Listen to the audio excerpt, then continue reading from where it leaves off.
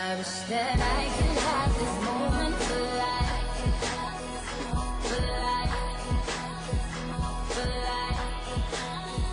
This is my moment, I just feel so alive, alive. Moments like this, these last two football games, being able to do what we've done, energize a city, right? Energize a town, energize fans, is only going to make us better moving forward. And that's the part that I'm excited about. No one thought we should be here, and we just kept believing, and it's really cool to be a part of, and it was special, and like I said, just the beginning. You know, I go back to April, and I told the team in April, I said, expect to play playoff games on the road in Cincinnati, Buffalo, and Kansas City. You know, I think that was this year obviously was huge for this organization, for our city, for just our franchise, you know, moving forward, and it kind of sets the bar of who we're going to be and what we're going to do moving forward, and that's the mindset, and we won't settle for less than that. And this won't be the last you guys hear of us. So we'll be back. This boy got a hit.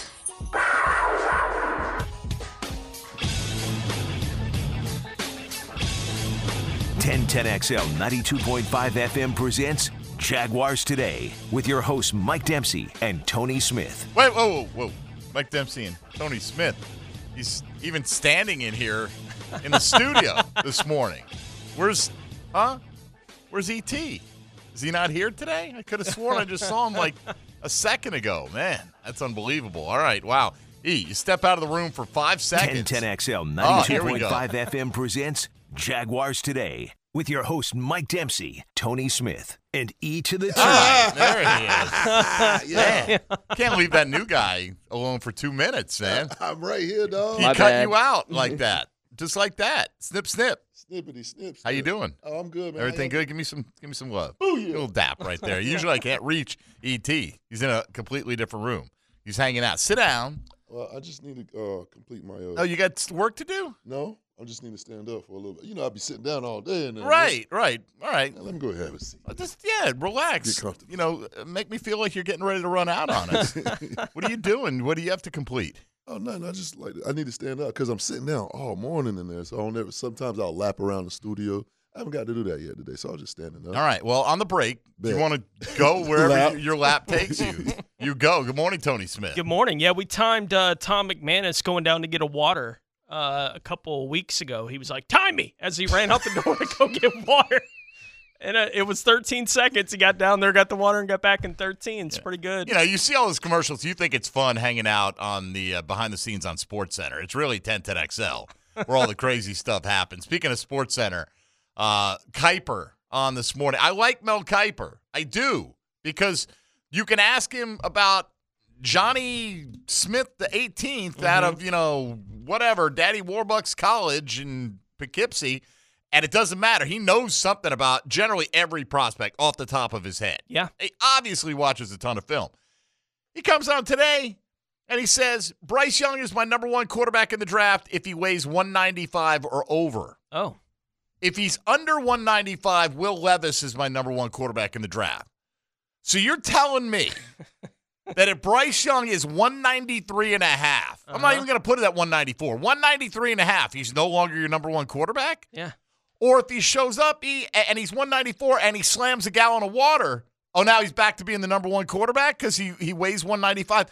Like, I could get it if Kiper gets up there and says, I want to see how, what he weighs, but how that weight is distributed, how he looks, and the whole thing. A little worried about his frame. That's understandable. Mm-hmm. Draw a line and say, if he's 195 or over, he's quarterback one. If he's not, then if he's 194 and a half pounds, seriously, he's no longer the top quarterback. It's a weird line to draw in the sand. It's we're a going very to the specific combine. line. Yeah, it's like, okay, so you don't think he can play the position of 193? Right, but he can at 196. Right, just doesn't make all that much sense. I guess you're saying he can play it. He just can't play it as well as Will Levis can if he is under 195. Just say he's your number one quarterback, right? And I hope he weighs and this. I have concerns about his frame. Yeah. And that's the big concern. I guess that's what he's saying, but saying it in a weird way. Yeah, I guess. E.T., are you a combine watcher? I used to be. I'm not into it like I used to be. Yeah. I just used to like to watch the 40. Yeah. That's really it. I don't even need to watch it. You're going to see them all by that night, all the highlights. And, True. all you need is Twitter for 5 minutes. That's For it. me. And again, people like the XFL, watch the XFL. I'm not trying to make you stop watching the XFL. I'm not trying to make you not watch the scouting combine. I don't need to see it. I'd rather see the quarterbacks throw than almost anything, even the 40-yard dash. 40-yard dash, I don't care what the guy looks like. I just got to see what that number is when they click the stopwatch. And I can see that number the next day just as well. I am curious if the lightweight Bryce Young feels the pressure right now with the throwing portion of the combine coming up Saturday. C.J. Stroud's going to throw. Will Levis going to throw. Anthony Richardson's going to throw. Mm-hmm. And look, if he feels that that's the best route for him to get selected highly is to not be compared side by side with these guys. I mean, look, it's your path, man. Take the path that you want to. I think I fully support his right not to throw if he chooses to. I just know how those NFL guys are. Remember when Calvin Johnson showed up and he wasn't going to work out? And they're like, no, we came to see you run. So he borrowed a pair of shoes from somebody and ran like 4.39. Yeah. I don't know, Bryce. If you're going to throw, come prepared. Don't let him talk you into it at the last minute. But it doesn't seem like at this moment necessarily, at least that we've heard, that Bryce Young is going to compete to that degree. Yeah, you at least hear the conversations coming out of the combine that the competitive, this guy's afraid to compete, like those kind of things like get whispered out there. Whether or not it ultimately affects these guys' draft stock or not, I'll never know the answer to any of those questions, right? Only the guys making the decisions on the draft picks know if it has any impact on the way that they evaluate these guys. But those conversations are at least had. And you add those conversations into the mix if you're the guy saying, no, I'm not going to throw, right? If everyone else is throwing and you're the guy going, nah, I'm not going to do it. Right. Look, I get it. Bryce Young goes, check the back of the bubblegum card, all right, as if there's a bubblegum. But you get the idea. His numbers are ridiculous for the last 2 years. They're absolutely absurd. Did I play the highest level of college football in the SEC? Did I excel? Will Levis played in the SEC. I get it. He's not surrounded with the same talent that Alabama has, but, guy had 19 touchdowns, 10 interceptions this year. Will Levis. Yeah. But, we just like his frame. He's big. He's got a strong arm. Yeah, it's kind of similar to me to the Peterson giving the vets the week off, right? Like it's similar to me. It's fine as long as it works. If it works, it's right. Exactly. Right. Like if Young still winds up getting drafted, top 2 or 3, maybe even number 1 when everything is said and done, then who cares if he worked out at the combine? But you create the questions up until we find out where you get drafted about did you make a mistake by not working out. The questions are at least out there if you're the one guy who didn't. Quite frankly, said someone not named Stephen A. Smith, that, for all we know, Bryce Young goes out there, doesn't look as whatever compared to some of these other guys, right? Obviously, nobody's going to have the arm strength of Richardson, and some of the athletic measurables of him. But, okay, he also has the film to back it up.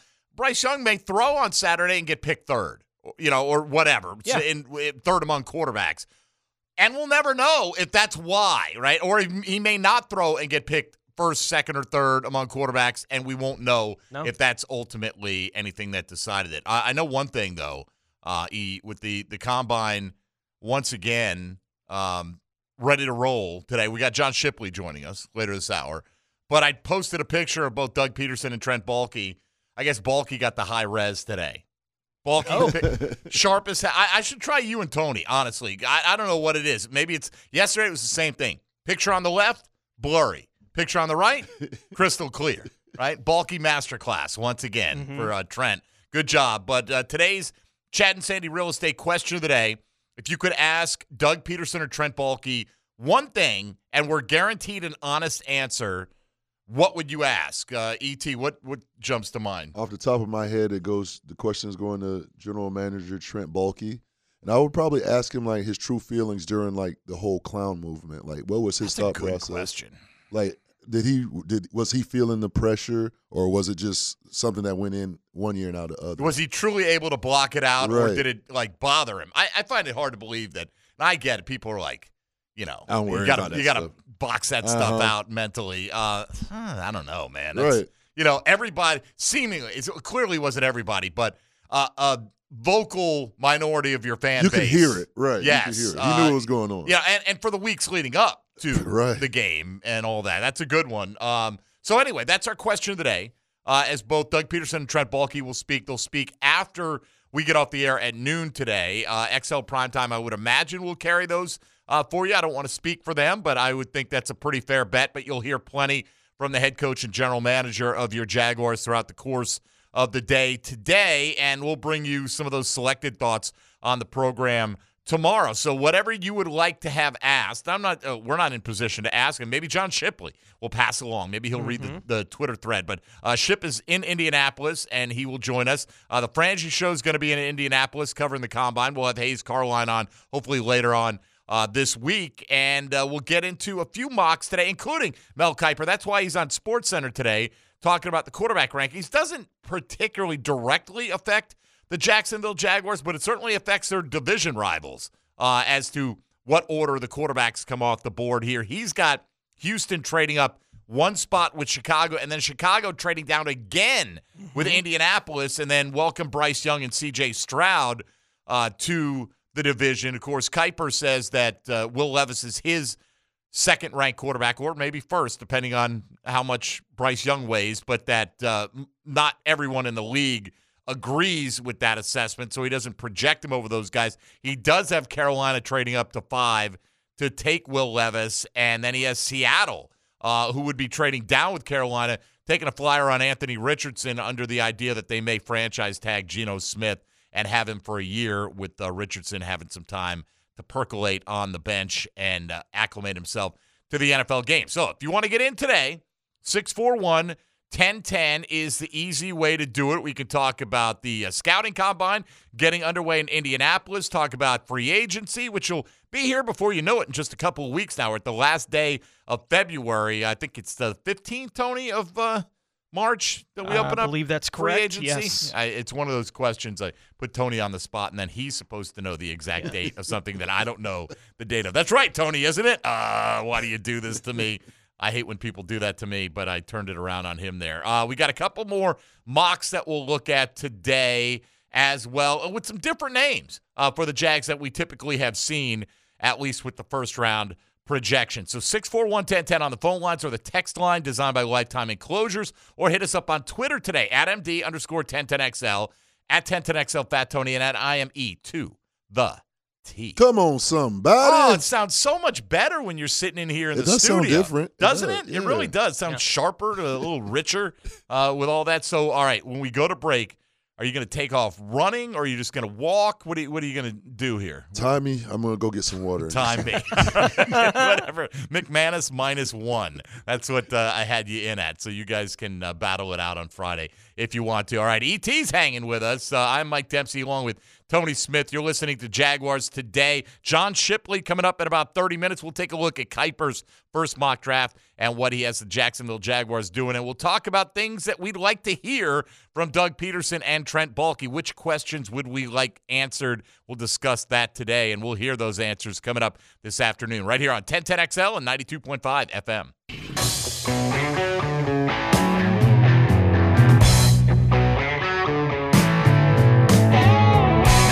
Jaguars Today on 1010XL 92.5 FM. And poof, like that, your cat problems are gone if you're the Jacksonville Jaguars. Basically.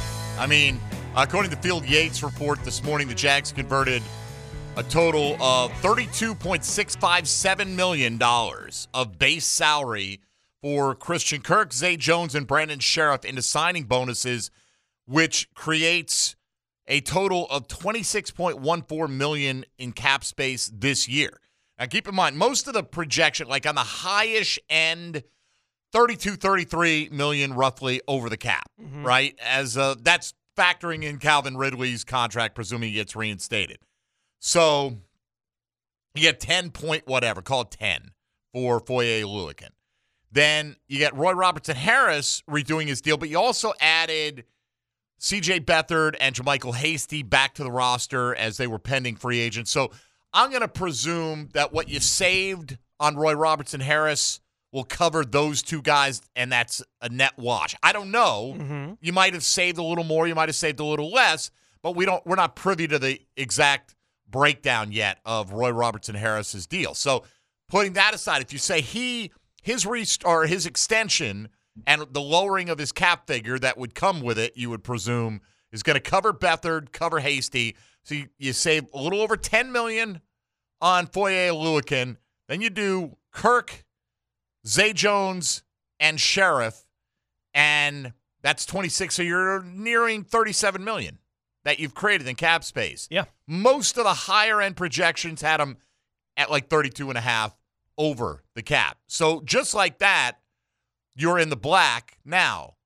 That doesn't mean you have the money to franchise tag Evan Ingram, sign your rookie class, go out there and maybe plug a hole or two in unrestricted free agency. Not saying they're going to go splash around the cash. They don't have the cash or the cap space like they've had in recent years, but might like to add a player or two to the mix. What about bringing Arden Key back? All these guys. So they're not there yet, but they're a lot closer than they were, and they're in, right now, you'd say, pretty good shape when the dust settles, and it probably won't settle for another couple days in terms of getting specific figures on these guys. Sure, and look, we've been talking about what they're going to do with the cap since the season ended, essentially, right? Like, these are the moves they're going to have to think about, move through to create enough cap space to hold on to any of these guys, those kinds of things. As we said, I wasn't concerned that they weren't going to have the money to be able to keep Evan Ingram if they wanted to, and keep Arden Key if they wanted to. Like, there were options for them to go about making that happen.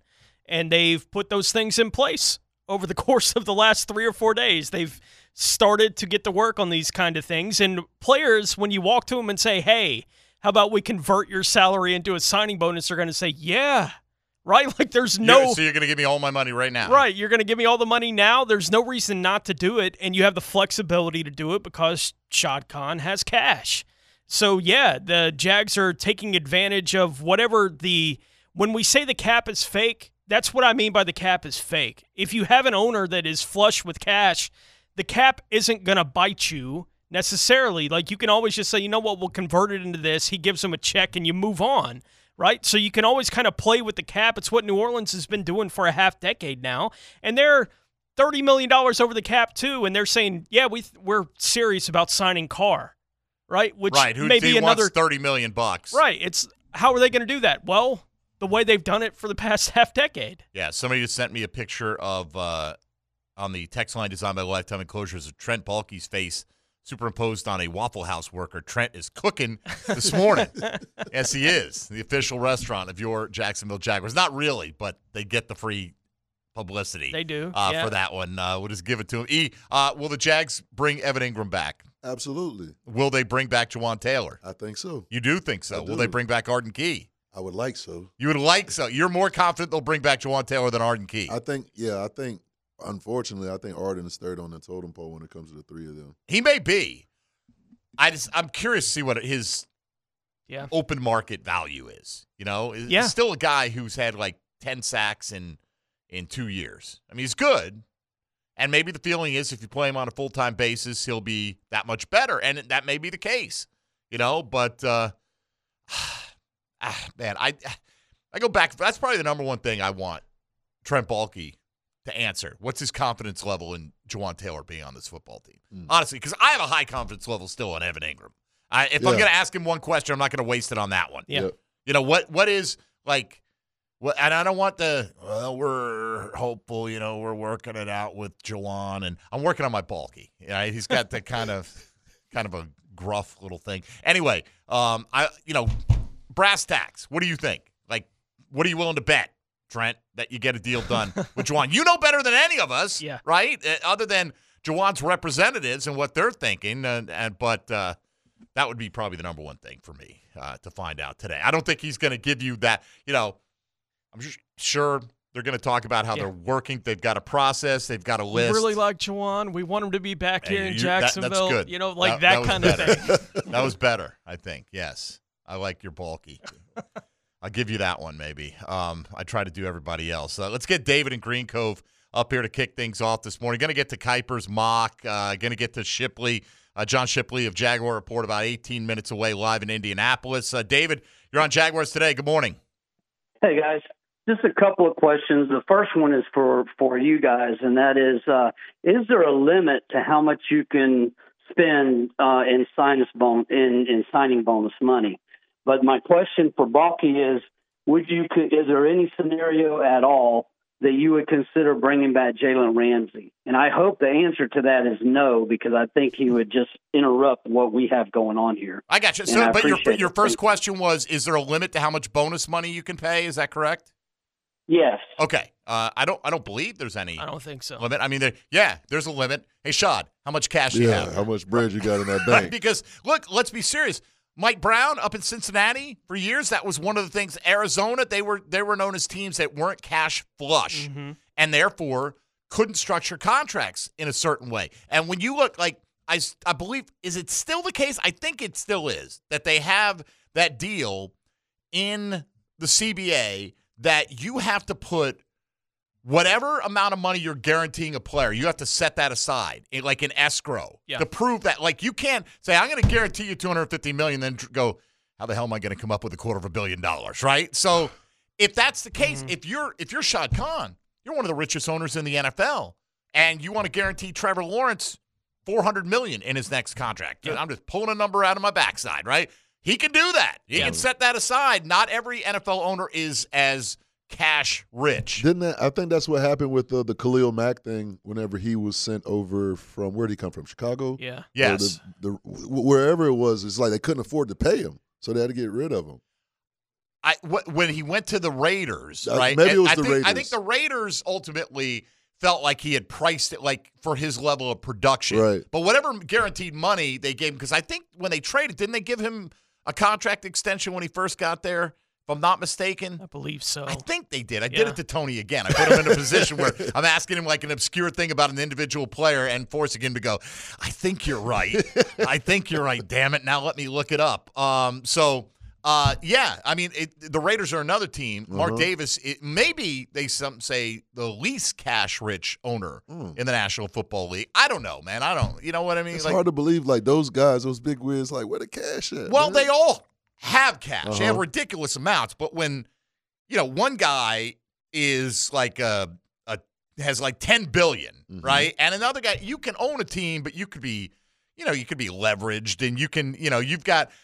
They always talk about being liquid, right? You got to be like Shad's invested, but he's also liquid. Like, I got to feel that like man paid. He's got when I say liquid, he's got like a swimming pool full of liquid gold if he needed it. I mean, he's never been shy about spending it on this football team. Yeah, my here. guess is you would be limited as far as the amount of bonus money that you could give a player, because they still have to have whatever the minimum base salary is. Right? So you'd have to have that set aside. We have to pay him this much. This is what that would look like weekly, but the rest, I assume you could give it all in bonuses if you wanted to. Yeah, I don't see why there's a limit on the bonus money, right? And there may be a wink, It would nod, be limited don't by go the crazy. cap, right? Yes, like, right. That would be your obviously. limit. But in terms of what's a bonus, what's straight salary, I don't think it really matters as long as you have a mechanism. Now, that's an interesting question for Trent Baalke. I think Trent Baalke's answer should be, I'm not going to say no to anything under the right circumstances, right? He doesn't need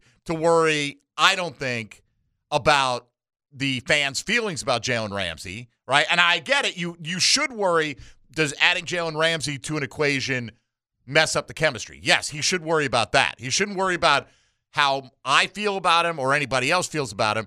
And I would say, as a GM, I would expect him to not rule that out, right? Like would you, under any circumstance, would you have Jalen Ramsey back? Well, let's see. Jalen Ramsey, I could get him for a 6th-round pick, right? Sure, there are circumstances where any GM in the league would take a shot on Jalen Ramsey. I saw somebody project a Jalen Ramsey trade in the last 24 hours and was expecting the Rams to be able to get a 1st-rounder and a 2nd-rounder next year for it. What they give up? Two firsts and a 4th, right? I mean, you got to say they won that deal massively. Even if the Jags had selected all-pro players with those picks, you can say, all right, they got a Super Bowl. Yep. And if they were to get a 1st and a 2nd, right? You gave a 1st, and a 4th. So basically, let's take that one of those firsts out of each column, right? So you gave a 1st and a 4th. You got what? 3 years? 4? How many years out of Ramsey do they get? 4 now? Has it been 4? 3. Yeah. Won a Super Bowl. 2.5. He played like a Pro Bowler the whole time, and you still get a first. Some of these picks coming back on the back end. They won massively. I mean, that's a big win for them, but that doesn't mean it was guaranteed to go that way either. You know, I mean, that's a risk when you bring in a guy like that. Let's get Dave in New Jersey up next, wants to weigh in on the question of the day. Dave, good morning.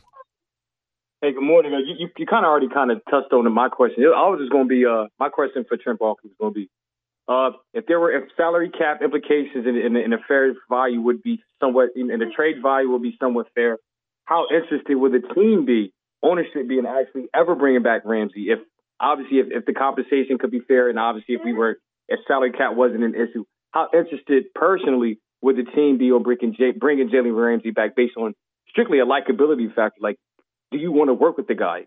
That would be my question, because I love Ramsey as a player. All right, appreciate it. I mean, look, this is it's a pointless question in the end, right? I know a lot of these things that we would ask would be kind of pointless to some degree or another, but I mean, even if he told, like, I don't think Trent Baalke, what does Trent Baalke care about Jalen Ramsey's likability factor? You know, other than how he fits in the locker room, that's more of a coaching staff question to me than it is, like, your coaching staff says, we cannot have this guy here, Tony, and then you communicate that very aggressively to the front office, like, that's not going to work. I think, you know, if they truly make these decisions collectively, that's one thing. I don't think Trent Baalke's going to go, well, I don't care about how he fits in with the chemistry of this team. I think they've made that a focal point of building this roster. Well, and I have no idea how much of the rift that Jalen Ramsey created and felt when he was here in Jacksonville was he would lay at the feet of Shad Khan, right? Or Tony Khan, because those are the guys that are left, essentially, that he was dealing with at that time from a coaching and front office perspective. The owner's still here, and the owner's son's still here. Is he bitter with those guys, and are those guys bitter with Jalen Ramsey? I don't know what the answer to those are. Trent Baalke, I think you're right. Like, you go to the coaches and say, can you work with this guy? Are you hearing that it would be a problem to work with this guy in this locker room? Do you want to add that in? Okay, and then you go to the owner and say, are you okay with this? Right? Right. And I think Shad was talking about it at the time. He was like, I want to pay him. Right. If it helps us win, I'll do it. Yeah. I think he's probably mad at Coughlin and Caldwell as much as anybody, who are no longer directly here, But somebody on the text side, only way Ramsey can come back is if he issues an apology to the fans and then teammates for faking an injury and then quitting. That's how we feel emotionally. Yeah. That's not, you know, if Jalen Ramsey came back, do you think they'd make it a stipulation? Oh, by the way, you have to apologize to the fans.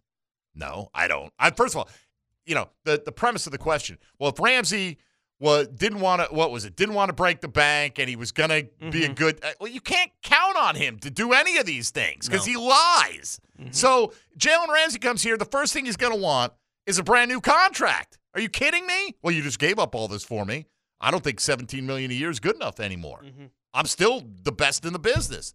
And that whatever team trades for Jalen Ramsey better be prepared to give him a new contract on top of whatever you're giving up to get him. No doubt. And just know that when things don't go well, he's going to point the finger at somebody else because that's who he is. I mean, quite frankly, all these people that keep texting in, he quit on us. I get it. Yeah. I don't want him here. I've said that since day one. Once you quit, once you faked an injury, you're done. You're dead to me. Get out of here. Wouldn't welcome him back under any circumstances, quite frankly. I can't trust a guy like that, even if I got him for free. Now, I'm not the general manager of the team. It's not my job on the line. I'm not the one who has to try to remove myself from that situation, but that's the way I feel about it. But, you know, that doesn't mean that's the best way to do business necessarily. Look, I don't think anybody in this room think there's a chance in hell that Jalen Ramsey is ever going to play for the Jaguars again. So, at least I don't. You agree, disagree? Yeah, I don't think he's going to play for the Jags. I can't say. First of all, look, could we use a lockdown corner? Who couldn't, right? But you just redid all these contracts, created enough space to barely get your nose above the break-even point, and you still don't have enough to franchise tag Evan Ingram, if the calculations are correct right now. So if you're going to look to give up major draft capital and add $17 million a year at minimum to your salary cap, just don't think they're playing in that market right now. And you can add in James Palmer, at least here in the last hour, has tweeted out, The Jags have already finished their work on free agent evaluations and don't expect them to be very active, if even at all, and maybe that plays into trading for a veteran too. Obviously, that you'd have to sign to a big-time contract. He said they're focused on their own free agents. Not a big surprise. There's a good amount of confidence right now. Something will be worked out, and they'll bring Evan Ingram back. But he didn't mention I think or any of the other guys. We've all got the high degree of confidence Evan Ingram's coming back. We'll talk with John Shipley coming up here in a minute, see what he thinks. But I think that's the Jags getting the word out, right? Like, hey, guys, we're clearing a bunch of cap space, but that doesn't mean we're going to go out there and, like, if Daron Payne wasn't franchise tag, we'd be dropping $20 million on a new defensive tackle. We can't play in that market right now, and that's fine. They think they have a team that can compete. They'll add a few pieces. Hopefully they'll get a big step forward from Trevor Lawrence this year as well, and that's where a lot of the internal improvement will come from. So the question of the day, if you want to hit us up on Twitter today, at MD_1010XL, at 1010XL, Fat Tony, at IME2 If you could ask Doug Peterson or Trent Baalke one question and we're guaranteed an honest answer, what would you ask? And they will both be speaking today shortly after noon, so keep it tuned right here all day to 1010XL and 92.5 FM.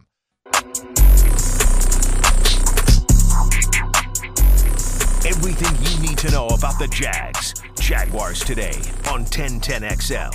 All right, let's head up to Indianapolis, and our man John Shipley of Jaguar Report, an offshoot of Sports Illustrated, joining us from on the ground at the site of the Scouting Combine in Indianapolis. Ship, good morning. How are you, sir? Hey, doing great, my friend. How you doing? We're doing all right, man. We're flush with cap space now, so we're good. Never a concern. John, to me, the biggest pressing question with this football team is, are they going to be able to retain Jawaan Taylor under some kind of contract? What's your latest feeling on that? Yeah, no, I mean, I've always felt that, the Jaguars really wanted to make it happen, that, there's avenues to make it happen. Even the franchise tag, if they make a deal with Evan Ingram, potentially, that could be on play. And freeing up all this cap space, the restructures, the impending eventual release of Shaq Griffin, who I know people get worried each day that he isn't released yet, but I still expect that to happen. There's just too much money to save for a guy who really kind of fell out of favor with the team and the coaching staff last year. So I think that, in terms of Jawaan Taylor, I still think that he's going to want to test the market just because, again, 25-year-old tackle, lots of games started under his belt, just had a career year. I think he's going to want to hear what other teams say, but I do think the Jaguars have at least put themselves in a position to be, competitive, that they won't let him go without a fight. John, the team has a week before they have to make a decision on what to do or not do with the tag, as you mentioned there. Do you think the Jags get a deal done with Evan Ingram before the tag deadline next week, or do you think they wind up having to use it on Ingram to make sure they can expand that window? Yeah, that's really a tough one because, both sides obviously feel like contract talks have gone, well to this point. There's an expectation for both sides for a deal to get done. The question just is, obviously, when exactly is it going to happen? I think, being here at the Combine, a lot of times, two things that strike deals a lot in the NFL are deadlines and the Combine. Just being here in Indianapolis with, pretty much every NFL person you can think of other than some coaches that didn't travel. A lot of times those conversations that are had here, whether it be late night, during, the workouts, those can lead to deals. So I do think that he gets signed before that March 7th franchise tag. But if he doesn't and they have to use a tag on him, which I would expect if he's not signed yet, then I think that does greatly kind of decrease the chances of Jawaan Taylor coming back.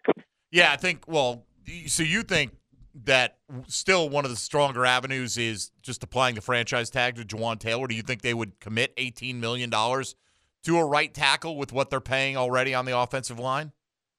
I mean, it'd be a tough pill to swallow, and you would hope that it could be, similar to maybe Cam Robinson last year where you franchise tag him and then work out a deal as you go. But I do think that they're high enough on Jawaan and the fact that they've been able to create the space now that, they had the opportunity to do so. I think they would. I mean, Cam, when he played on the franchise tag a few years ago, it was at an astronomical level, for his level of play. So I do think that's something that the front office would be interested in. It is, but I mean, it's an astronomical level, but he's still Cam was a left tackle, blindside protector. Absolutely. You know, I think Tony said that the number of right tackles making $9 million a year is like 7 in the NFL, and he'd be making more than double that at right tackle. I don't know, man. I want to say he'd be the highest paid right tackle. He'd be there with like Ryan Ramczyk and like Yeah, I one know of they Wayne just Johnson. fooled around with Ramczyk's deal last week, so I don't That's know what right. his number's at right now, but I wouldn't be it was at 18. 18.2 would make you the highest paid right tackle in football if it's still at 18. It's basically how bad do you want to keep, Juwan versus how much do you trust Walker Little? I think the smart move, football and business-wise, would be to roll with Walker Little, try to get a potential comp pick for Juwan Taylor. But, I mean, they've shown this offseason that, they want to keep as many guys together as possible. I mean, I don't think anybody predicted Roy Robinson Harris would get, a 2-year extension. So I think they've really done everything at this point to try to keep the band together as much as possible. And if they want to do an extreme avenue like that for Juwan, it really wouldn't shock me like it would have, say, a few months ago. It's still you look at if Juwan is under the franchise tag. Let's say he is, right? And let's say by the draft maybe he hasn't signed it, but you think he's going to sign it. You're trying to get a long-term deal done, but you can't be sure you will. So you've got him under contract for a year. You've got 2 more years each of Cam Robinson and Walker Little. Is that enough security to make offensive line a low priority in the draft? I don't think so, because I think if you still look at, Robinson's contract, if he doesn't play to a high level this year, then it's going to be hard to justify his salary in 2024. And I think he could be, one of the cap casualties next year. So if you bring back Juwan, then I think you still have to, maybe play with the idea of, okay, you still have 2 tackles after this year. So maybe it could be like this past year where they roll with the 3 tackles, don't invest in a swing tackle, and then next year they would get one. So I do think if you bring Juwan out, you can probably take offensive tackle out as a need for the Jaguars. With the idea of doing what they can to keep the band together, what kind of offer do you think they would be willing to make to Arden Key? I really think, somewhere around a 2-year, $15.5, $16 million deal for Arden Key would make a lot of sense, for both sides. I know some people, $8 million a year for a, sub package, a pass rusher, a guy who, played, I want to say below 45% of the snaps would be a lot of money. But I mean, the Jaguars, they need pass rush, and they need pass rush bad. They finished near last in sacks last year. It's like finishing near the very top in pressures. And Arden Key was their most efficient pass rusher. So I think if they want the pass rush to take a step forward instead of take a step back, he is someone that they need to bring back. And I think, somewhere around 2 years for $7.5 to $8 million a year would make sense. Hey, Ship, man, what's going on? It's your boy. Hey, what's up, E.T.? I love you, bro. I love you, man. Hey, now that we know that the Jags are bringing back JaMycal Hasty, how high up is the running back room? How high up of a priority is the running back room? I don't think it's a big priority. I think, you're already a pass-first offense with, a ton of pass-catching weapons that they want to get the ball to. I think Etienne is still going to get his regular work. Hasty, I would probably honestly just slot into the same exact role next year that he played this year. So I think the biggest question about the running back room isn't do they add to it, but it's, what happens with Snoop Connor. I mean, it wouldn't surprise me if they picked a running back on day 3 and say he ends up beating Snoop Connor out or something to that level. But I will say, I know we talked about it a couple of weeks ago, bringing back Hasty does kind of signal that they're kind of waving the white flag on the Snoop Connor trade up. Yeah, pretty much. By the way, nobody comes on and says, "I love you, Mike." This is fine. That's just great. John Shipley from Jaguar Report here with us, and we do love John. And he's up in Indianapolis right now for the Combine. So today we're asking folks what one thing they most want to learn from Trent Baalke or Doug Peterson if they were compelled to answer honestly, whichever the case may be. Ship, what is the thing? Because you can finesse your way around a question, right? If you've been around the microphone long enough. So what is the one thing that you're most intrigued to find out today from either Baalke or Peterson? I think really just their interest in, potentially using that franchise tag. I know Baalke said when the season ended that it wasn't something he wanted to do, but I mean, Ingram and Taylor both seem like potential candidates for it. And I'm also interested in, I know the messaging has been, save the money so you can keep your own guys, but I mean, is there any free agent out there that they, really have their eyes on, or are they just going to kind of stand pat for the entirety of free agency, which would be quite the adjustment, quite the change from the last few years. No doubt about it. I know you've had the chance the last couple of weeks. You've been digging into the draft and taking a look at several prospects. Do you have a favorite for the Jags thus far that you've had a chance to see? Yeah, out of the prospects I've written about, the prospects I've broken down, 24 really isn't, I would say, a good area because a lot of the guys I've seen thrown out there, when I watch them, I'm like, But two guys that make sense to me, and there's always chances that they won't be there. I know they're mocked a lot higher, but one's a tight end, one's a nickel/safety. Those guys always kind of fall. I think Michael Mayer and Brian Branch would be the two best players, that are somewhat reasonable for the Jaguars to get at 24. I think Meyer's one of the best tight end prospects to come out in, the last couple of years. I like him more than T.J. Hawkinson when he was coming out. I think he has more than him after the catch. He has a bigger frame. He can be more, useful in the running game. And then Branch, I think, obviously taking a nickel corner at number 24 isn't, an ideal use of resources, but he's so versatile and his ball skills are so impressive that, adding him to the secondary would really elevate it to another level that we didn't see last year. Let's say that Calvin Ridley is reinstated and that Evan Ingram gets a multiple-year contract done with the Jaguars, right, which makes tight end not as pressing a priority. With the idea that you're still wanting to surround your lead guy with as much talent as possible, is wide receiver in play for you at 24 if Ridley is reinstated? I don't think so. I really wouldn't be surprised if they left this draft without a wide receiver. I think, you're going to see Zay play out the entirety of his contract. I think Kirk you're probably going to see. And then Calvin Ridley, they'll see what happens with him this year. If it doesn't work out for whatever reason, I think receiver would probably jump to, the number one need in 2024. But I really don't expect a receiver at 24. I've had people asking me, I put out polls on which prospects Jaguars fans want me to see me write about next. And somebody said, Jackson Smith and Jigba. And I'm just like, I really don't think they're taking a slot receiver at 24, guys. So I don't see receiver happening in the first round. And honestly, if they drafted a receiver at all, I'd be a little mildly surprised. What do you know about Kendrick Pryor, who they got from Cincinnati's practice squad last year and didn't make any kind of an impact? Did you hear any buzz about him from the coaching staff, like, behind the scenes? Do they expect him to turn into a player, or is that just a complete crapshoot? I mean, he's somebody they really like. They really like his athleticism. They think he's, a really good practice player. He makes a lot of plays throughout practice. He's electric with the ball in his hands. It's just, the numbers game. They already have 5 receivers who are always going to be active, and then at that point, you have to be a special teams ace if you want to be active. And to this point, he's not that. So I would expect to see him maybe battle with Tim Jones for that 5th receiver spot. But I think Jones' blocking ability is going to really put him over the top. So Pryor's a player they like, but I don't think he has any big plans or anything with them. Would any of the other tight ends in this draft beyond Mayer be in consideration for you at 24? I know a lot of fans like Darnell Washington at 24.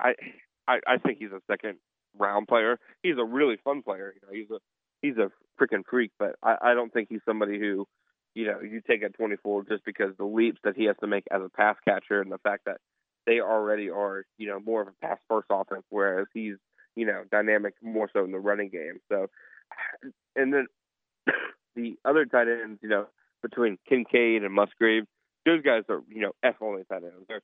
They're too similar to Evan Ingram. So, other than Meyer, tight end is kind of a non-sequitur for me at 24.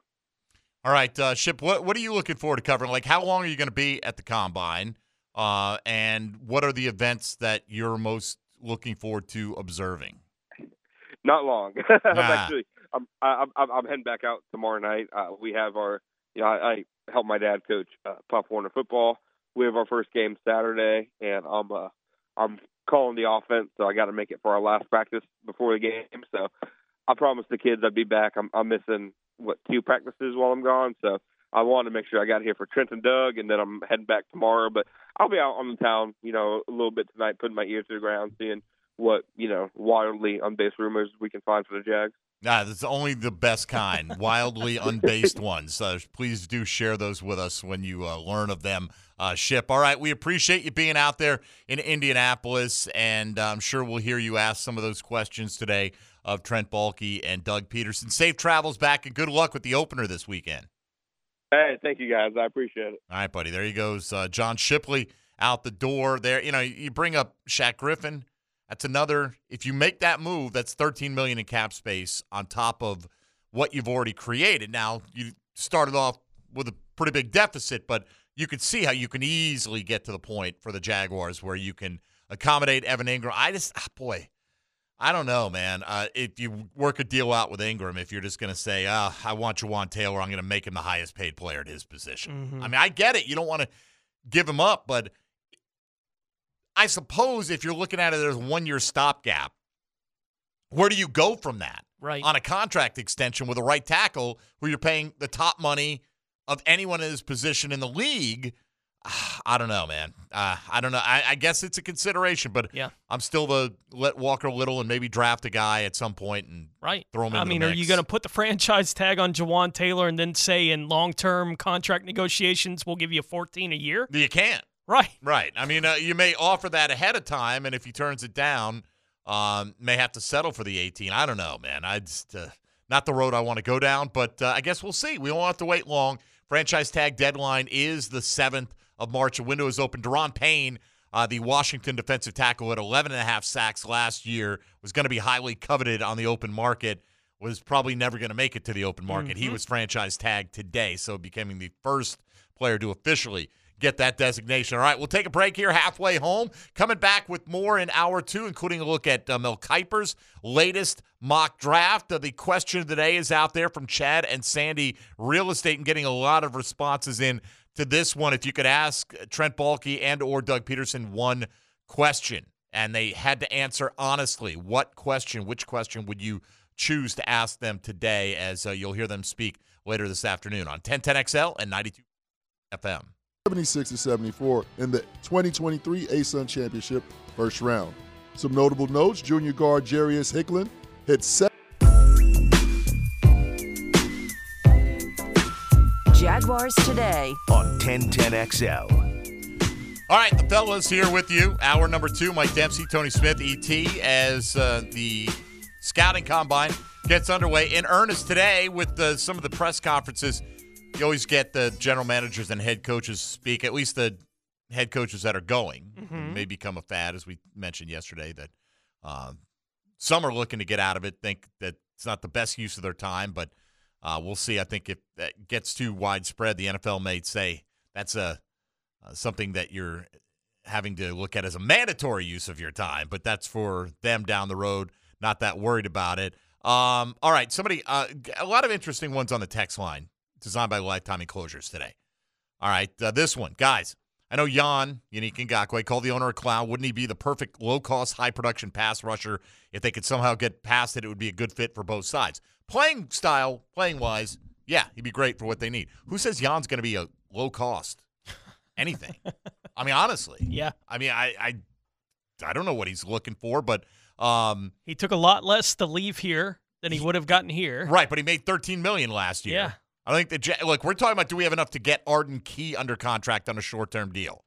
I don't think Yannick Ngakoue, who has a much more storied history of getting quarterbacks on the ground than Arden Key, is going to be in their price range, if that's kind of where they're shopping right now. And again, that's what's out there now. Either you get the feeling when James Palmer puts it out there that, hey, despite all this, it's like Trent Baalke's going to James Palmer. Like, just a little word to the wise here. Just because we're creating this cap space, you might look smart by saying we're not going to spend it on somebody else's free agent this year, right? Because and that puts the message out there, kind of deflates any expectations of a spending spree, and at the same time, James Palmer gets a little feather in his cap for looking right. Is it? I don't know. It might just be me, but I think there's a better chance that Jalen is here before Jan because of the personal spat that him and Tony had on social media. I don't think there's any chance. I don't think either one of them are coming here. And I mean, we could debate who's more likely, less likely. I mean, in the end, I think we're, it's neither one's probably right. I mean, the chance of either one, you may be right. You know what I mean? Like, I can't get past. As somebody pointed out, Jalen, they believe Jalen told Shad Khan, hey, I'm going to play this week, and then that's when the back injury happened. So, and then he got traded immediately after that. So does the owner feel like he was lied to in the scenario?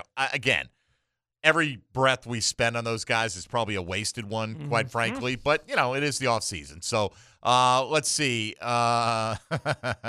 Let's see. Here we go. Jamie Williams. Jamie Robinson, FSU safety, 3rd or 4th round. He's another one of these guys that's played a little of everything, right? Played some nickel, played some corner, played some safety, played whatever. So from that standpoint, sure. I'm okay with that. They could use a versatile guy like that. Yeah, for sure. I don't know who the nickel corner is if you open up today. I don't know if he's on that roster right now. I mean, Trey Herndon's a free agent. That's basically who they had playing it last year when they settled into who the 3 were going to be in their 3 cornerback sets with Darius moving to the outside. So, yeah. I mean, they got to fill one of those corner positions. They got to find another slot guy or find someone that's going to push Darius Williams into the slot. That's the decision that they have to make, but they got to add one. But again, I mean, just because they didn't hit their guys last year, I mean, not in a big way, doesn't mean you can't do it. I mean, again, the team that just won the Super Bowl was playing rookie corners the second half of the season, and they weren't highly drafted rookie corners. And, obviously when you play Kansas City, you got to throw a lot. Those guys get challenged a lot because Kansas City puts up a lot of points. No doubt. And they somehow survived. Somebody asking about Jawaan Taylor, why wouldn't we use a tag where we can match any offer that he goes out and gets? And you replied, Tony, that would likely be the transition tag. And if he's offered something, then the Jaguars weren't willing to match it. He'd be out the door and the Jags would not get any compensatory picks. And the reply was, if they're willing to tag him and paying $18 million, is there an offer they couldn't match for a right tackle who is good but not great? All depends on how much a team really covets Jawaan Taylor. You could structure a contract that's going to make it uncomfortable for any. If you have a lot of cap space right now, you structure the deal that you're getting most of the guaranteed money this year. You can give him a massive balloon salary this year that all has to count on this year's cap, and then it averages out to maybe, let's say, $15 million a year, right? But it's this year where the cap hit is 30. If you choose to go that route, that's one way. Yep. And the other is, and you're right, Tone, if he walks, he's likely to get a big money contract. And that factors into this equation. It's not just the free agents you lose, it's the quality and how much money is paid to these guys. If the Jags aren't big players in the free agent market, which they don't look like they're going to be outside of their own, retaining their own guys, if you lose Jawaan Taylor and he gets $14, $15 million a year, you're probably looking at a 3rd-round pick next year. Yeah. And you don't get to negotiate on whatever the contract offer he's getting from somewhere else is. So if you hear the $30 million up front, the Jags can't find a way to match that $30 million in the first year for Jawaan Taylor, but they want to go to Jawaan and say, hey, can we be reasonable about this? You're not allowed to. You've taken that option for yourself off the table. He's already signed that deal at that point in time, and he's going to accept that deal, and you've got a week to match it. Now, I'm using 30 as an extreme example here. No, but right? it makes the point, though. You can structure a deal in a way that you look at the team you don't want to match it. But look, who knows? Teams don't use the transition tag that much. No. Probably because they are afraid of not getting that compensatory pick. Yeah, we've seen it a couple of times here in the last 5 years with a tight end every now and then, I feel like. Once in a while. And even that, it's not like they got a bunch of offers on the market and the team had to do something about it. It was pretty simple the way those negotiations wound up working out. I don't think Jawaan Taylor is a good candidate for even that. The Jags have been flush with draft picks, right? Basically, the last as far back as you can remember. It seems, right? Multiple first-rounders here, 10 picks when the average team has 7, things like that. Even this year, they have 2 fourth-round picks. Next year, depending on what happens with Calvin Ridley, you're not going to have that. If you sign Calvin Ridley to an extension, it's your 2nd-rounder next year. That's the final piece of the compensation going to Atlanta. So that's a factor, too. You sit there and go, well, how can we recoup some draft capital?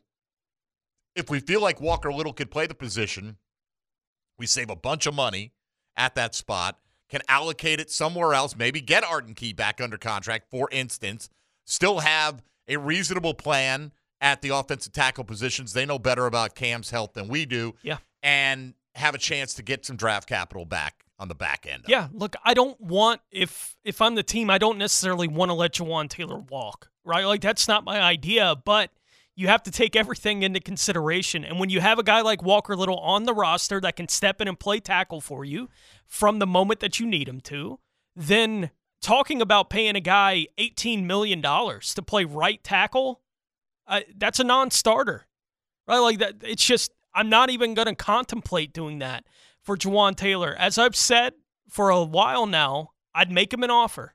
Something in that $12, $13 million a year range that I'd be comfortable with paying maybe eventually a top 10 right tackle in the league. Like, I don't even think he's a top 10 right tackle right now in the National Football League, but I'd be willing to offer somewhere in that area, $12 to $14 million a year. And if he says, I want to hear what my offers are going to be, I'd say, God bless you, right? If you want to come back around to us, you hear what the market has to say about it, you want to come back around to us, the offer's on the table for you, Jawaan. But I'm not going beyond this. Understand, when you go out and take those offers, you get a better offer, bye. Right? Like, I'm just not going beyond this number for a right tackle. I won't do it. They again, have a better feel than we do. How confident are they that Jawaan Taylor has turned a corner? Is it Phil Rauscher's coaching that got it out of him? Or did the mystery of the contract year come to bear here? It's funny how many guys play their best when they're in the last year of their deal, and they know the new deal is coming. And is now, again, they know him. Everybody suggests that Jawaan Taylor's a really hard worker. He's never missed games. You know, he's never been this guy, I got this little ticky-tack injury and I'm going to sit out or anything like that. Absolutely. But, you know, they know all this. That's all factored into my $14 million. They've rolled all that in to their thing. This one on the text line, designed by Lifetime Enclosures. OMG, Mike D. butthurt about 2.0, huh? That's Jalen Ramsey, for those who are uninitiated. You act like he broke up with you or he owe you something. LMAO, bringing 2.0, not your call. It's the Jags, and Shad doesn't have any animosity. First of all, I think it's my call? I have an opinion on it. So does everybody else who's listening to this radio program. Just like, do you think I care because you don't have the call to bring him here? Why should I care about what you just tweeted? It's not your call either. No. How do you know Shad doesn't have any animosity against him? You have no idea how Shad Khan feels about Jalen Ramsey. No. And he's not coming back here, as we've said, so it's all likely moot. You know, and honestly, it's all just wasted. Can we find another immature expression other than butthurt, which has been played out for 10 years? I mean, honestly. I mean, that makes me not take you that seriously right off the bat. But if that was your intention, good job. You've succeeded. All right, we'll come back, 641-1010, if you want to be a part of the program today. Let's take a look at Mel Kiper's latest offering, Mock Draft 2.0, available at ESPN.com. Of course, the Jags created a bunch of cap space today by converting a bunch of Christian Kirk, Zay Jones, and Brandon Sheriff's money to signing bonuses instead of paying them as base salary. They'll get their money now. Jags get the cap space and should have no issues. Whatever their plan is, we know that they've got a plan. They know what it costs to execute that plan. And I'm sure they've got a plan to get to that number. Now, once you get to that number, you got to have some cooperation from Evan Ingram, Jawaan Taylor, Arden Key if you're looking to re-sign those guys. But in order to create the circumstances where you could re-sign them, they know exactly what they have to do. I have no doubt that they're moving in that direction. Now, whether they're going to be successful bringing all three back, that's another story. We'll hear more from Trent Baalke and Doug Peterson coming up after noon today when they speak in Indianapolis.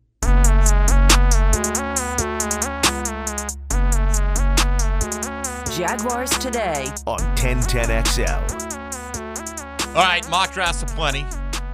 They'll keep coming in. We'll keep looking at them. We'll get disgusted with them at some point if we're not already, and then we'll start the next day fresh and do it again. That's just kind of the season we're in right now. A couple just to highlight here that we're not going to dig into very deeply. Pro Football Network has the Jags taking Clark Phillips III, the corner out of Utah. This is the second day in a row I found a mock with Clark Phillips mocked to the Jacksonville Jaguars. Interestingly enough, Tyree Wilson, the edge rusher out of Texas Tech, went with the next pick. He's often long off the board by that point in time, so nobody really knows how these guys are going to fall. The one at CBS had two different guys going back and forth, so they're alternating who made the selections, and they went with Rick. Who did this? It was a Spielman. I don't think it was Rick Spielman, was it? No, it was was it? It was Rick Spielman. All right, so Rick Spielman, this is who could have been basically overseeing your organization last year had things gone a different way. Yeah. Has the Jags taking DeJuan Jones, the massive offensive tackle out of Ohio State. 6'8", 359 is what they list him at.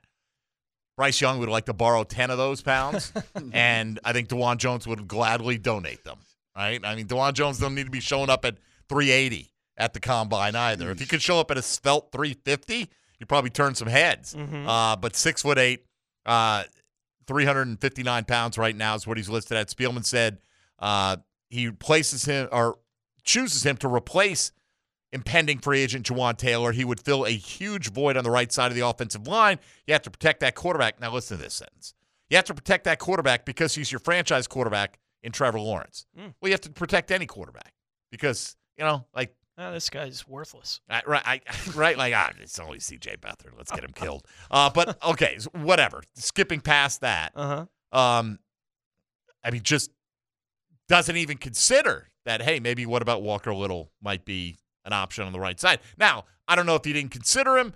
He doesn't know the roster as well. Not everybody knows everybody's situation. Yeah. Or did he say, hey, you know what? He lost the battle to play right tackle last year. Maybe he's just more of a natural left tackle, and we're going to be looking. I do think that offensive tackle's on the board, potentially, for the Jags at 24, if they don't bring back Jawaan Taylor. Are you okay with O-tackle with the 24th pick if it goes that way?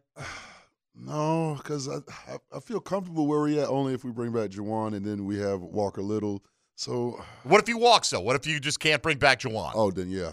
See, I think you got to look at this. Could be Cam Robinson's last year here in Jacksonville, and if it's not, both of your tackles have 2 more years left on their deals. You probably would want to extend Walker Little at some point, but. And I get it. 2 years is a long time in the National Football League, but you're going to need. Start looking at it right now. Yeah, it could, because it could be 1 year. It really could, and then you could slide Walker Little over to the left, let him play out his rookie deal, sign him to an extension if at all possible, and then you'd have your in-house replacement. Well, and they're in kind of a weird spot. How many spots right now do the Jacksonville Jaguars have that if they drafted a guy at 24, he steps in as a starter? Nickel corner? Yeah. That's about it, right?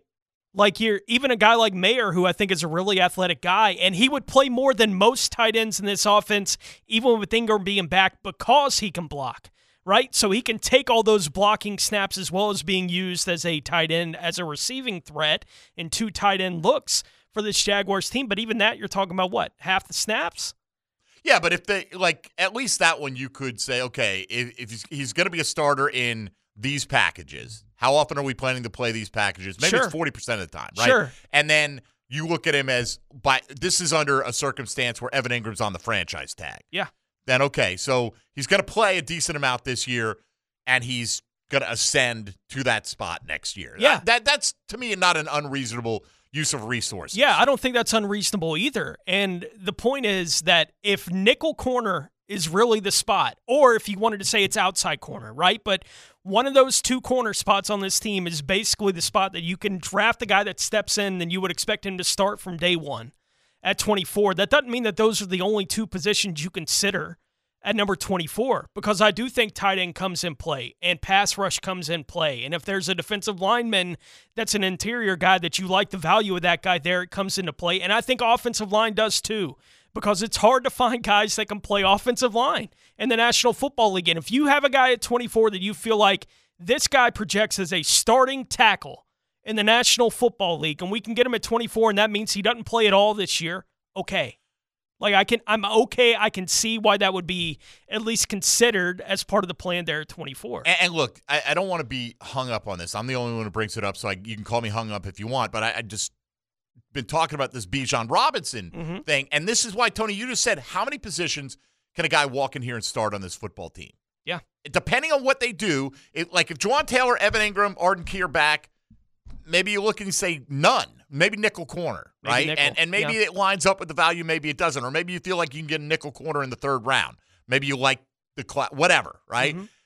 So then you say, well, then, what's on the table? Pass rush, interior defensive line, offensive line. Why not wide receiver, right? I mean, it's a passing league, right? Sure. Why not give weapons? So if it's truly a why not just take the best talent that's on the board? That's the scenario where I could see them saying, he's clearly the best talent on the board. Now, again, I don't think they're going that way. I think the JaMychal Hasty thing signals what this backfield is going to look like for the most part. But, I'm certainly not taking wide receiver off the board with the 24th pick in the draft. Even if you feel like you got Calvin Ridley, he's, you don't know what he's going to be. Even if you feel like he's going to be good, you've got him for 1 year. Yeah. Mm-hmm.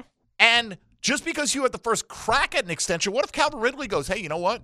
You got to franchise me because I'm going to hit free agency. And I appreciate you giving me the opportunity to come in and play for you this year. But guys are getting $25 million plus a year, and he's not gotten his second contract in the league yet. So if I'm Calvin Ridley, those numbers are going to have to really sing to make me give up my shot at unrestricted free agency, potentially. Is there somewhat of a hometown discount in the fact that the Jags are the team that took the chance and brought you in? Maybe some of that, but I think we all presume, hey, if Calvin Ridley works out, that's great. They're going to sign him to a contract extension. Maybe not. Yeah. You get one of these big-time wide receivers that is lingering and sitting on the board at 24, I'm going to be interested. Let's look at what Kiper had him doing here in a second. First, Tony Smith takes you around the National Football League. Now, Gems Around the NFL, brought to you by Beach's Jewelry and Pawn in Jax Beach. The Atlanta Falcons are releasing quarterback Marcus Mariota after one season there in Atlanta. The Washington Commanders are releasing quarterback Carson Wentz after just one season as well. Wentz went 2-5 as the starter for Washington this season.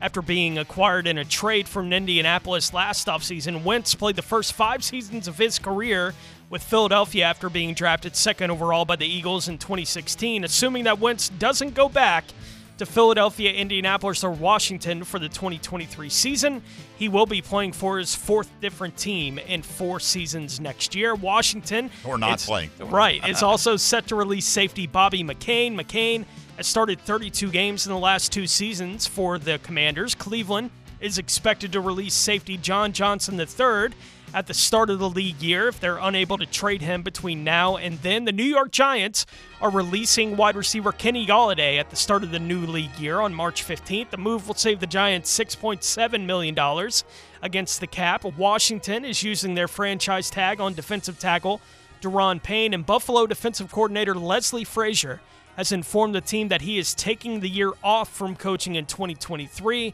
but he does indicate that he would like to return to the sidelines potentially for 2024. Whether that would be with Buffalo or somebody else, time will tell on that one. All right, a couple of quick things on the text line, then we'll get to Kiper here. Can you explain the love for Walker Little to think we should even trust him to protect Trevor's backside for the long haul? Well, I have to trust the eyes of Tony Baselli and Leon Searcy and guys like that who said Walker Little played exceptionally good football down the stretch last year. What was was it the Dallas game? I'm looking up. He played 30 snaps against Dallas, right? Because that's a game where Cam gets hurt. Yeah. Right? So he plays 30 snaps. I want to say there was the stat afterwards. Was it that game where he had like 20 pass rush reps against DeMarcus Lawrence and Micah Parsons? Was it that? I'm pretty sure. And he blanked them. Didn't allow a single pressure. Yeah. Coming cold off the bench. Started the next 3 games that, according to our own, the guys that we trust to evaluate offensive line play, everybody said he played very well. Yeah. And I think the picture that a lot of the fans that are critical of the Walker Little stuff have in their head are those back-to-back plays against the Chiefs, right? Sure. Where he had the tripping call, and then he had the hold, and that knocked him out of even field goal range on that drive, and that's the drive that had the Christian Kirk drop on it as well. But he had those back-to-back plays, and they were really bad, and they both happened at the same time in the divisional round of the NFL playoffs. And look, it's not uncommon for players, especially along the offensive line. You have those kind of moments and that kind of spotlight, and everyone's like, this guy stinks, right? And that's the carry-out from any of those kind of moments for these guys. And it doesn't matter how many Basellis and Logemans and Searcy's come out and say, no, he played fine, right? Overall in that game, it was a couple of really bad moments. That's not going to overshout all the, did you see what happened, right? We had a chance to go to the AFC Championship game, and part of the reason we didn't is because of this drive, those plays. I can't let it go. No, you're right. Somebody's right. It was the Chargers game. It was Bosa and Mack. No, that's what is the number yeah. was. And it was like 25 direct reps against those guys pass rushing, and he gave up 0 pressures. And that was, in the playoff win. You're right, though, Tone. They remember the playoff loss. And, that's fine. Look, the Jags feel how they feel about him. And quite frankly, you got to wonder exactly how they feel about him if they prioritize Juwan Taylor and make him one of the highest paid right tackles in the game. At least you have to wonder how they feel about him being able to play right tackle. They're telling you how they feel. Yeah, they're answering we're not that confident question. that's going to be good enough. Also on the text line, why not offer Ingram a long-term contract? Same with some team-friendly terms. Same with Key. Well, sure. Hey, Evan, would you like to sign this long-term deal with some team-friendly terms? Uh-huh.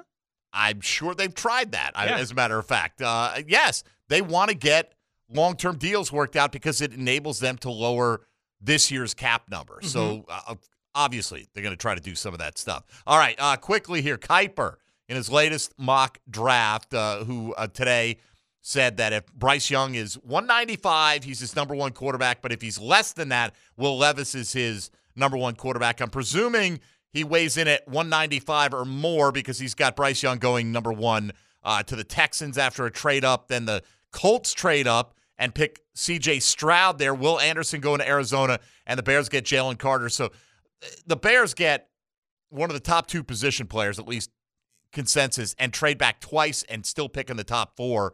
Dang. That's how you capitalize and have the number 1 overall pick if they're able to do that. When you don't want a quarterback and you have the number 1 overall Did you see what Ryan Poles came out and said today? Right now, we're planning on starting Justin Fields at quarterback. Still evaluating all the quarterback options. Hey, guys, trust us. We might actually take one, so you better come up here and get that pick. Come get your boy. So there you go. Will Levis going 5th, Carolina, after a trade up. And then Anthony Richardson going 9th to Seattle after they were the ones who flopped picks with Carolina. And Seattle's in a little different position. If they're able, they're making the suggestion they could franchise Geno Smith, bring him back for a year, kind of mentor Anthony Richardson. He's probably going to need to sit for a little bit. So you scroll through here and you get down to the Jags. And I saw Kuiper today on SportsCenter saying, I got 4 tight ends in my first round. I'm like, all right, I'm going to get to work and I'm going to click on it and find out which tight end the Jags are taking. But he surprised me. First of all, Deonte Banks, who we talked a lot about yesterday, the corner out of Maryland, all over the board, goes 23rd here to Minnesota. So would not be a consideration for the Jags. Jags take Lucas Van Ness, defensive lineman out of Iowa, in Kuiper's mock.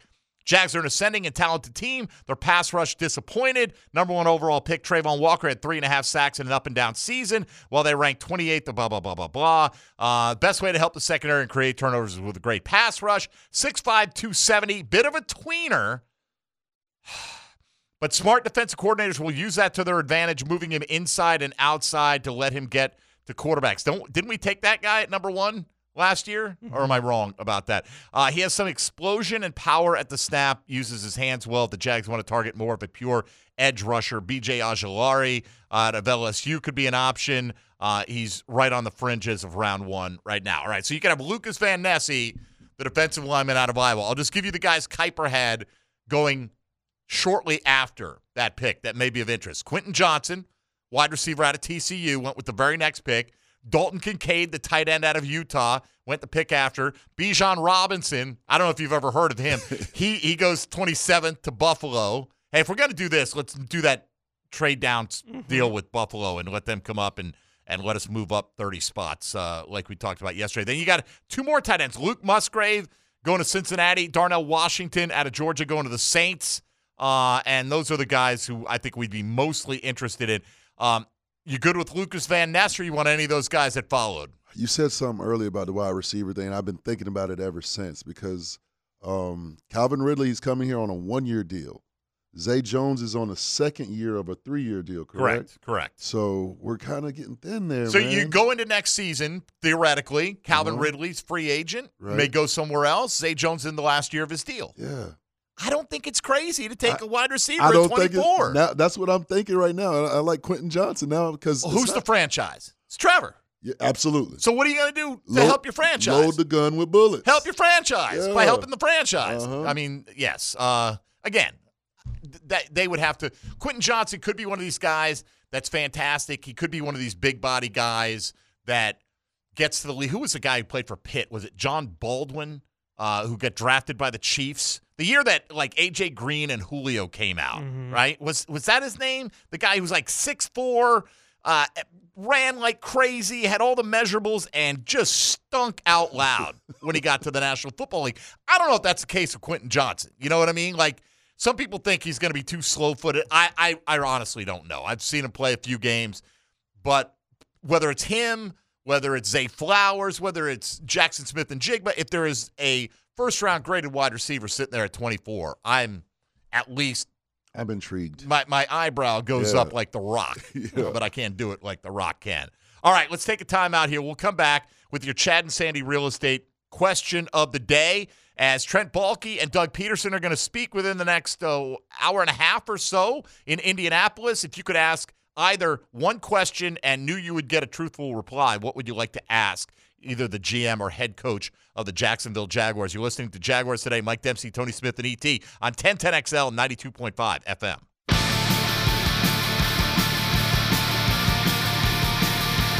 Everything you need to know about the Jags. Jaguars Today on 1010XL. All right, several people are going, hey, how can you say Quentin Johnson is slow? I'm not saying Quentin Johnson is slow. Right, these questions on the text line designed by Lifetime Enclosures. My point being, you see mocks where he falls into the 20s, right? Mm-hmm. I've heard people say, well, he's not great in and out of his breaks. He's then at the quickness. Yes, he's a long-striding, deep threat that not everyone is sure will translate to the NFL. Not the best hands. Kind of the book on him right now, I mean, it's not – my point isn't that this is definitive. I'm just saying this could be, for whatever reason, he falls in that range. Because there was a point in time when the mocks first started coming out in early January, Quentin Johnson was pretty regularly a top 10 pick. Yep. Now you see him start to slide into the 20s. And is there a reason for that, or are people just getting bored with their own mock drafts and switching things around? Look, if he goes out there and runs 4.38, then you're going to probably not have to worry about him coming to the Jacksonville Jaguars with the 24th pick in the NFL draft. Look, as we say every year, the Combine is this week, and once we get done with the Combine, that's when you get a much better idea of how the league feels about any of these guys. And honestly, I think you get a much better feel because reporters are actually down there talking to scouts and GMs on and off the record about different things, and you start to hear the same things. I hear this guy doesn't do this well. Yeah, and if you hear that from enough people, you start to think that's a trend. Yeah, the year I got to go to the Combine, I mean, it was you walked into a bar in downtown Indianapolis, and there are representatives from 26, 28 NFL football teams, right, sitting around talking shop. Like, there's nowhere else in the league where you get that. Right, talking about the evaluation of these players, where their teams are at, all those kind of things, and they're all doing it over a beer, right? Like there's nothing else like it. So yeah, the information's going to be a lot more focused coming out of the NFL Combine than it has been to this point. All right, let's get to today's Chad and Sandy real estate question of the day. Chad and Sandy Real Estate, multiple offers on your home in 3 days, or they'll sell it free. Visit them online at chadandsandy.com, spelled just like you'd think. And today's question of the day, with both Trent Baalke and Doug Peterson holding press conferences at the Scouting Combine today. If you could ask Peterson or Baalke one question and we're guaranteed an honest answer, what would you ask? Let's debate it with a 10-10 take. 10-10. 10-10 take. Now, Mike Dempsey's 10-10 take, brought to you by Northern Tool. Start solving your projects today at northerntool.com. We're made for this. I would ask Trent, why did your photo come out high-res on my tweet today as opposed to Doug Peterson, just a blurry mess? I'm going to tell you.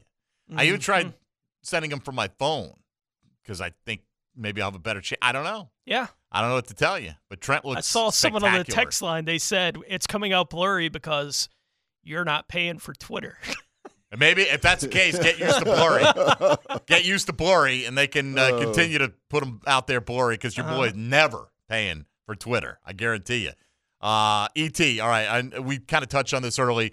One question you could ask Peterson or Baalke, what would it be? My question for head coach Doug Peterson would be, if you could title this season, like write a book about this season. This past season? Yeah, this past season. Okay. What would you title that book and why? Okay, I'm going to You know what I think he'd entitle it?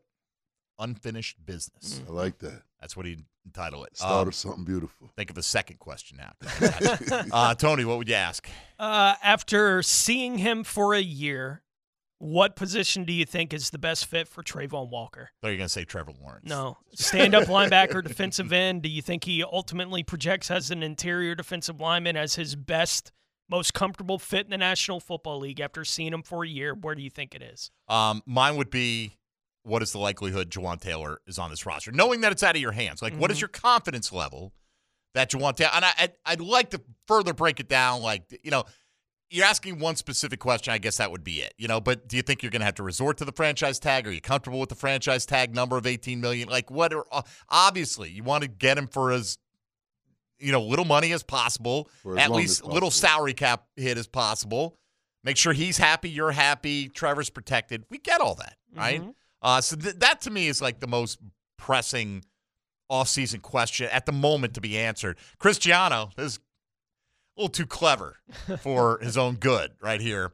Says, in which position is each 2023 draft prospect placed on your board? Hey. In other words, let me see the whole board. What's the board look like? Yeah. That's pretty good, right? And you got to answer honestly. Right, you got to answer honestly. Just send a snapshot like Jerry Jones does. What is the plan, asked Scott, regarding paying Trevor Lawrence? You going to do it as soon as you can, or are you going to wait to get the most bang for your buck while he's on his rookie deal? That will be the question of next offseason. Guarantee. I mean, at what point? Do you do it right away? And it'll be interesting to see, like, if Justin Herbert, does he get his deal done this offseason? Joe Burrow, do they get their deals done? Where does that put it? How does that impact? If Burrow gets $45 million, guaranteed, whatever, $50 million, whatever the number, does that impact their ability to retain T. Higgins, for instance? One of these mocks had the Texans trading for T. Higgins. Remember we asked, would you give the 24th pick for T. Higgins knowing you'd have to sign him to a contract extension? Because why would you give the 24th pick up for a guy who's only got 1 year under his deal? So obviously you'd want to extend him. But in the trade they proposed, the Texans gave up the 12th pick and a 4th rounder next year on top of it. So they really want him. Yeah, 24 for those who said too pricey. That may not be the case. Let's see. Dom said, I'd ask if they feel like failures if they didn't win a Super Bowl before Lawrence retires. Interesting question. If there's a disagreement on a draft pick, who's making the call? Who do you think's making the call right now, Tone? Probably lean bulky. I do too. Yeah. I do too. Yeah, I would have said Shad, and then I would have said Peterson. Well, I think Shad, like, on a guy like Trevor Lawrence, when you got the number 1 pick in the draft, like he wasn't going to be on board with that. But you know what I mean? Like, let's say you didn't have the number 1 pick, and you had the number 2 pick that year, like the Jets, right? And you're sitting there and you're going, Shad, we like Trey Lance, we like Mac Jones, we like Zach Wilson, but we're going to go Justin Fields, right? Like that's when you come in and say, here's why, because this guy's going to be the face of your franchise, and we want you to be on board with it. 24th pick, Shad, just stay out of the room. Honestly, like you have no idea you have no business being in the room right now, I think, anyway. And I think that they made it clear, if push came to shove, that it's a team decision, but Balky's probably got the final say there. What's the main position group you're targeting in the draft? Asked Johnny. This is a good one from Jed. I mean, and this kind of goes along to what you're talking about, Tony. Where does Trayvon Walker play? In your heart of hearts. This is not how we phrase it, but if you had to do over again, are you still taking Trayvon Walker? You have to answer honestly. Knowing what you know now, would you take Sauce Gardner? Would you take Aiden Hutchinson? Would you take Kayvon Thibodeau? Would you take somebody completely different? What would you do? And this is like the lie detector portion of it. That's always, I think, going to be, until and unless Trayvon Walker fully flourishes into being a 10-plus sack a year guy and a recognized force by all those who follow the National Football League. I think that's going to be a fair question to ask. What would you do with the offensive line? Said Jorge, which includes Taylor, but Cam, what are you doing at guard? Or you're comfortable there? Are they prepared to make any trades for a veteran? Yes, Calvin Ridley. Are the moves they made good enough or the right moves? Meaning the re-signings. Well, you don't do it unless you think they're the right moves, right? You always do it thinking that this is the right thing to do, and we'll the right moves, will they prove to be the right moves? Time will tell. And it's a boring answer, but that's one that you got to say, yeah, we think it is, but nobody knows. What is your work relationship really like between the two? This is Matthew's question. Does it seem to anybody like there's any kind of dysfunction whatsoever? Nope. With these guys? At all. Not a bit, right? No, and that's why I think it's pretty easy when you get asked the question about who gets final say on it. It's like, well, the GM probably does. That's typical fair. That's typically how the NFL works, and I don't see anything dysfunctional about the relationship between those two guys where they'd be fighting over who got to do it. No pushback from Right. WP. Like, I think they're working really well together to this point. Andrew always puts some intriguing questions up, I think, on Twitter. And he said, for Doug, he'd ask, was Ike Ekwonu or Evan Neal ever really in play at number one? And what sold you on Trayvon? You know, if that's the case, well, maybe Trent Baalke sold him on Trayvon, right? And for Trent, you saw the clown noses. Did that motivate you? That's such a – it's – like, to me, did it bother you? I get, like, motivate. Like, he's not playing. I mean, but, like, what – right. Were there any moves done because of clown noses? Yeah, you know, watch how hard I'm going to turn into this I'm number going one to sign Christian Kirk for a lot of money now. I don't know. But, hey, you know what? That's your question. Would you move Trayvon inside if you felt he had more potential? I think that's so. Yeah. I mean, look, if coaching staff, that's a coaching staff question at this point. What happened during the Urban Meyer year? Tell me everything. I've got time, says Mike. Well done, Mike. But I want your top three juicy nuggets that we don't know about. And right? just to me, I'm trying to write a book. Just mine, just for me. This is not public. What is your draft or free agency strategy? Well, they kind of go hand in hand, sure. But, hey, again, we're asking you, what's the one thing you want to know if you were guaranteed an honest answer? Trent, did you support Khan's decision to hire Urban, or did you tell him it was a mistake? That's an interesting one right there. So anyway, those guys will speak today, and we should hear, I would believe, both of those press conferences coming up on XL Primetime. So let's welcome them in right now. Now, the 2-minute drill, brought to you by Tire Outlet. Keeping 1010XL talking with wholesale prices and premium service. Tire Outlet, Jacksonville's largest locally owned automotive repair shop. You have Arian Foster to thank for this one. What does the 2023 script look like for the Jacksonville Jaguars? That's another good one. Have you gotten it yet? Do you know if we're going to the playoffs yet? And if so, are we advancing further than we did last year? That's a good one. Mia O'Brien is here with us. Good morning, Mia. Still morning. Had to check. Yes, good morning. Yeah, I know. I had a doctor's appointment earlier this morning, so I'm like trying to figure out what time of the day it is. And then we were over at Gator Bowl Career Day, but yeah, we're here. We're ready for noon hour on XL Primetime in just a little bit. All right, Doug and Trent speak today. If you could ask any question you like, and a lot of questions that you'd like are going to get asked anyway, but if you could ask any one thing and get the absolute honest answer, what is the thing that you would ask? Most likely, are you satisfied with your pass rushing core as it currently stands? Okay. I'm going to see, I can easily give you an honest answer without telling you any. Well, you know, Mia, every team that considers themselves a contender is never really satisfied with what we have. We're always striving to be Coach that. speak. And right, but it would be an honest answer. Yep. And, you know, so like, and that's not a bad answer, by the way. Can I try another one? Sure, yes. Who is your nickel corner in 2023? Okay, there you go. Now we're getting a little more brass tacks, right? There you go. Well, Mia, what we'd like to do is we'd like to foster competition in the offseason. No, but I'm with you. I want to know some specifics. I want to know, is Juwan Taylor going to be part of this team? Or like, you can't know that because Juwan has a say, but what is your confidence level? Where's your head at on Juwan Taylor? I mean, there's a lot of people put a lot of good, questions from the past, but also ones going forward. It's an exciting time. Last year, everyone, damn, Trent Baalke. This year, like, what's Trent going to say? At least I'm that way. I want to hear from Trent. I want to hear from Doug. I'm ready to hear from these guys. We've had enough downtime. Let's start cranking this thing back up, right? Yes, absolutely. And you're going to hear from both of those gentlemen. Just got the AOK from Jaguars headquarters. We will be carrying those interviews on the radio.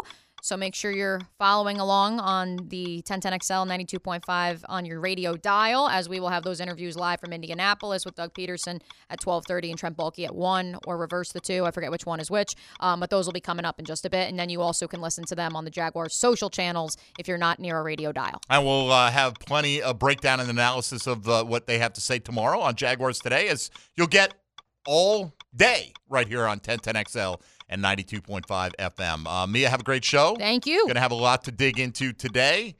Try to avoid the coach speak answers. Guys, if you're in Indianapolis right now listening on the app, congratulations to you for choosing wisely. And let's get as pointed as possible. It'd be fun to get up there and just have people throw Jaguar-related questions at you and see if you could not give them an answer and make it through like 30 minutes.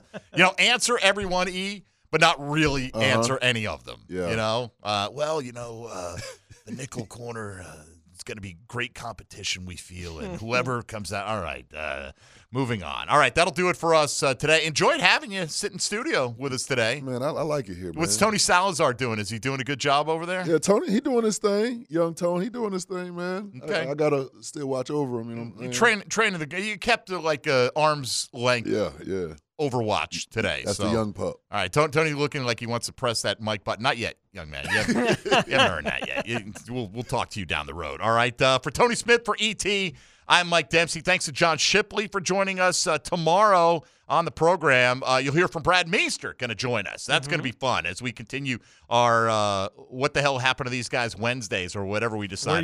Where you been? Oh, yeah.